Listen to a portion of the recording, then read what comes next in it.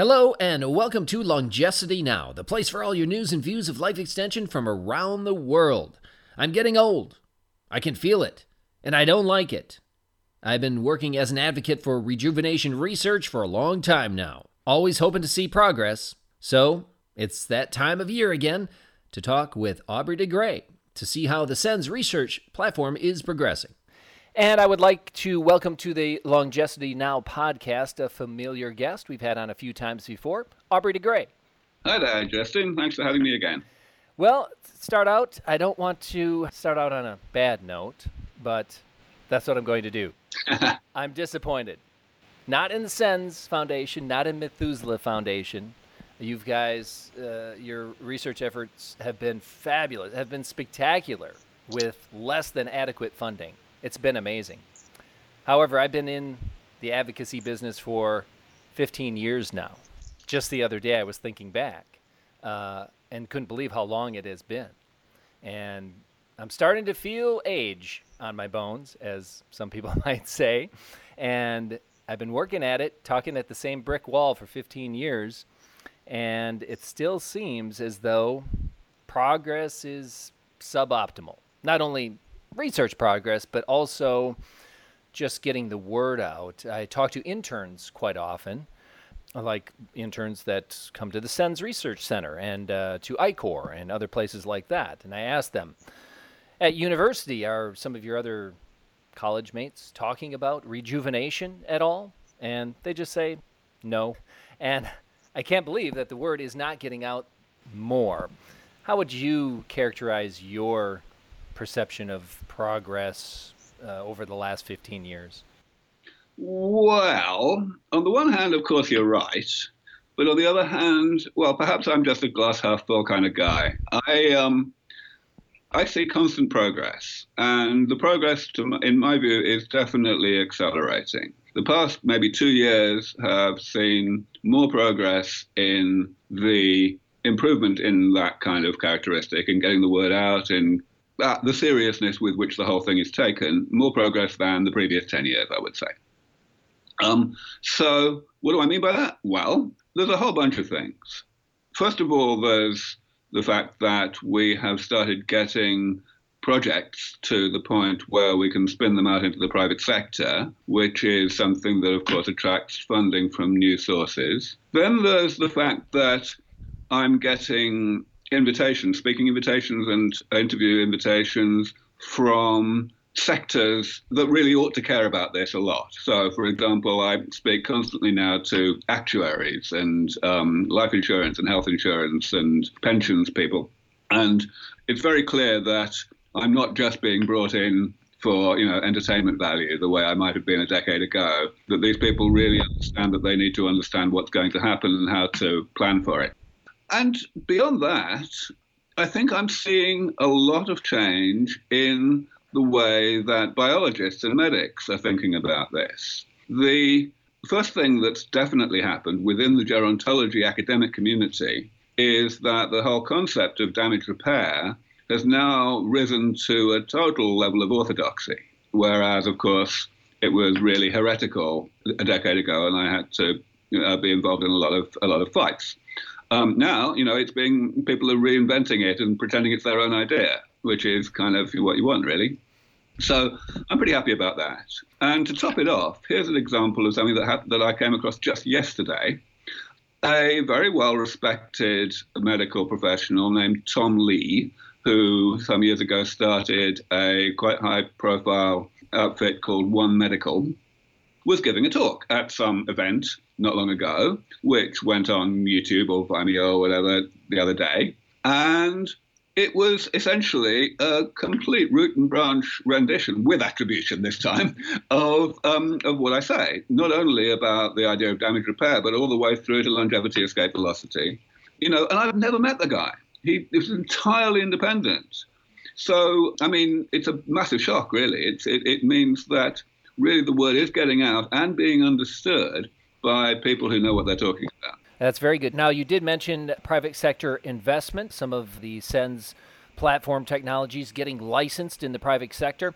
Could you give us an update? I'm aware of at least 2 companies that have licensed your portfolio so far. Could you give us an update on iCore and human rejuvenation or regeneration? And then Sure. if any of the other SENS platform technologies have any interest? Yes, sure. I'll go through the list as it currently stands. So yes, human regenerative biotechnology, which I think is what it's called now. They've changed their name once or twice. So that was the first one. That happened a couple of years ago now. One of our major donors, a guy named Jason Hope from Scottsdale, Arizona, decided that our atherosclerosis work, which we've been funding since about 2005 or 6 at Rice University, had reached a sufficient level of proof of concept that it was worth taking private. This is, of course, our attempt to put bacterial genes into human cells to augment their ability to break things down and therefore to protect themselves against things that would otherwise become toxic, in this case, oxidized cholesterol.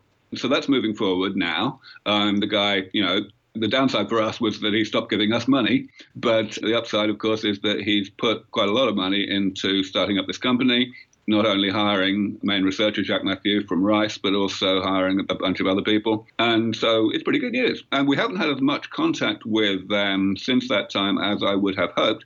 But I'm looking to change that fairly soon, maybe even license back some of the technology so as to share the workload, depending on how things go.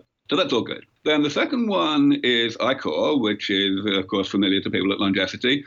iCore is headed up by Kelsey Moody, one of my main, most dynamic proteges, I would say, who came to us and started our academic initiative back about 2008, and who then went and worked for John Schlendorn at ImmunePath for a while, and then came back to us and kickstarted our project looking at ALT, the telomerase-independent telomere elongation mechanism, which is still thriving here at our research center.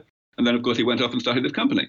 The company started off looking at stem cells, but now its main activity is something that we essentially spun out into iCore, which was our work on macular degeneration.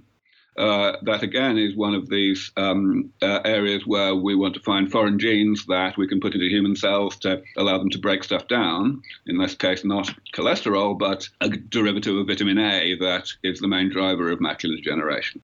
And that, again, is going really well, not only at the bench, but also in terms of Kelsey's success in bringing money in the door. So I'm really, really happy about that. Then another example is a company named Covalent Biosciences. So this is a company started by the professor at UT Houston that we've been funding for the last few years to look at amyloidosis. Amyloidosis, of course, is the formation of amyloid. This is comes under the category of extracellular garbage. And rather than introducing foreign genes, the goal here is simply to activate the immune system to eliminate this stuff. This has been used very successfully in the case of Alzheimer's amyloid. And we haven't done anything in that area because other people have been doing it instead, and it's already been through clinical trials and it works. The people in Texas that we've been funding have a bit of a twist on that, where they use a special type of antibody. So most antibodies might cause macrophages to engulf stuff in the extracellular space, like bacteria or in this case amyloid. What this guy's group do is they have a special type of antibody that actually chops up their target antigen. It's proteolytic. So they started out working on Alzheimer's amyloid, and that's where they made this company. But we've now been able to work with them so that the technology for the kind of amyloidosis that we're interested in, which is in the heart and seems to be the number one killer of supercentenarians, and possibly younger people too, we've spun that out into that same company. So that's again being funded through the private sector now, which is all very good news. Then there's a couple more examples which are a little bit more tangential. The first one is a company named Oisin, which is actually spelled O-I-S-I-N. It's a Celtic word. And this is now headed up by a longtime friend and donor to us named Gary Hudson. And the main scientific brains behind the company is a guy named Matt Schultz, who's also quite well known in our community because he was one of the first recipients of Breakout Labs funding from the Thiel Foundation for his other company, Immusoft. But Oisin is interested in getting rid of senescent cells, death-resistant cells. This is, of course, a very high-profile area right now with the company Unity, which has been created based on work done both at the Buck Institute and at the Mayo Clinic. Unity are looking for small molecules, for drugs that will selectively kill senescent cells. And that's all very promising, and maybe it'll succeed, but it's always quite tricky to find small molecules that don't have unacceptable side effects. So the approach that Ocean are taking is genetic.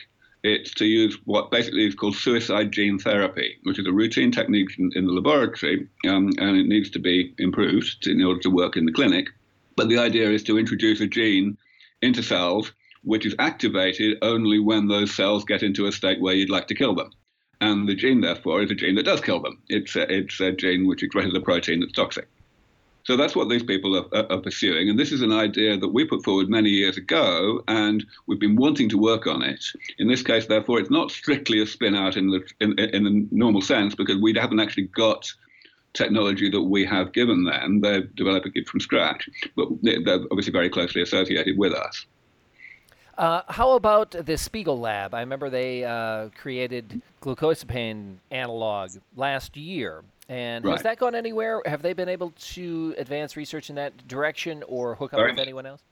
Very much, yes. So the success that the Spiegel Lab had in developing a way to synthesize glucosamine has had very much the impact that we expected it to have. In other words, it has allowed that lab to get to work on doing all the obvious things that one needed a lot of stuff in order to do. So whether it's raising antibodies to the stuff or whether it's finding bacteria that can eat it, all of those things are now very much in progress at full steam in the Spiegel Lab right now. And then I was wondering, we were talking about the licensing a lot of this technology, and would a successful in vivo trial really spur more investment? I mean, would there be an avalanche, say, the macular degeneration, say if next year Ichor comes out and they have a phase 2 trial started and it's successful, do you think that would really generate a lot more interest? I've kind of moved away from the view that there's going to be a really sharp tipping point in terms of funding. Okay. I still think that there will very much be a sharp tipping point later on in terms of general public expectation of what's going to happen to aging. I think that will happen only when we have very much more comprehensive, broad-ranging results where we take middle-aged mice and double their remaining lifespan or whatever. But in the nearer term, I don't think there's going to be a single sharp tipping point. I think what's going to happen is that every little incremental success, even if it's really early stage, will incrementally broaden the number of people who are sufficiently visionary and sufficiently scientifically educated and sufficiently interested that they will decide, okay, that's sufficient for me to get involved. All of these things, whether it's the fact that something is in the private sector so that it's an investment rather than a donation, or whether it's the fact that something has been published in a high-profile journal, or whether it's something that someone else has got involved, therefore I will get involved. All of those things, that they incrementally change people's attitudes, and that's fine. Speaking of changes in attitude, I did notice a significant investment in, say, anti-aging research recently. Facebook, Mark Zuckerberg, what was the number, $3 billion or something? He was going to set up a foundation to support anti-aging research. Have you heard anything about that? Is SENS able to reach that type of funding source in order to get more? The first thing I want to do is make sure you understand that Zuckerberg did not say anything about aging. Okay. He said that he and his wife wanted to spend this $3 billion to eliminate all disease by the end of the century. Okay, so it's really not very pertinent yet, but it could be. And certainly, it is a source of frustration to me that I have yet to meet Mark Zuckerberg or even have any contact with him, because I do believe that he is in a position to make a huge difference and that he could be persuaded. I have now got a bit of leverage towards that happening. There are a couple of people I know who are going to try to make that connection happen soon, but it hasn't happened yet. Okay, to close things up then, I want to get back to the my 15 years of disappointment, which, I know there's been progress, of course. In your time working on this, Have you any suggestions for any changes in strategy for fundraising or outreach? Is there something that you've noticed that has worked better or worse over the last couple of years? Something to give other advocates an idea of how to move forward? I would not say that I think that there's been a change of strategy. The main thing that I've changed over the past decade or more is I have become more and more aggressive in essentially preempting and knocking down the reasons I have come across why people tend to shy away from this. For example, starting out by very aggressively saying that we don't work on longevity, that we work on health and longevity as a side effect. 10 years ago, I wouldn't have been saying that because it was so obvious, and it hadn't occurred to me that it was necessary to say it so loud. Whereas, over the years, I've begun to find that works better. Things like that.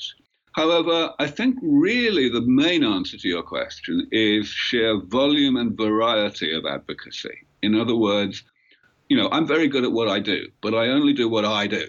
I have a particular way of saying things. I have a particular audience that is receptive to how I say things. And there are other people who are just not receptive, who are put off by the way I look or whatever. And therefore, we just need more advocates, more people who are sufficiently knowledgeable and sufficiently articulate to be able to go out there and say the same thing in their own voice, in their own way, with their own authority. So this thing that I came across yesterday, this guy Tom Lee, is, to my mind, a huge step forward.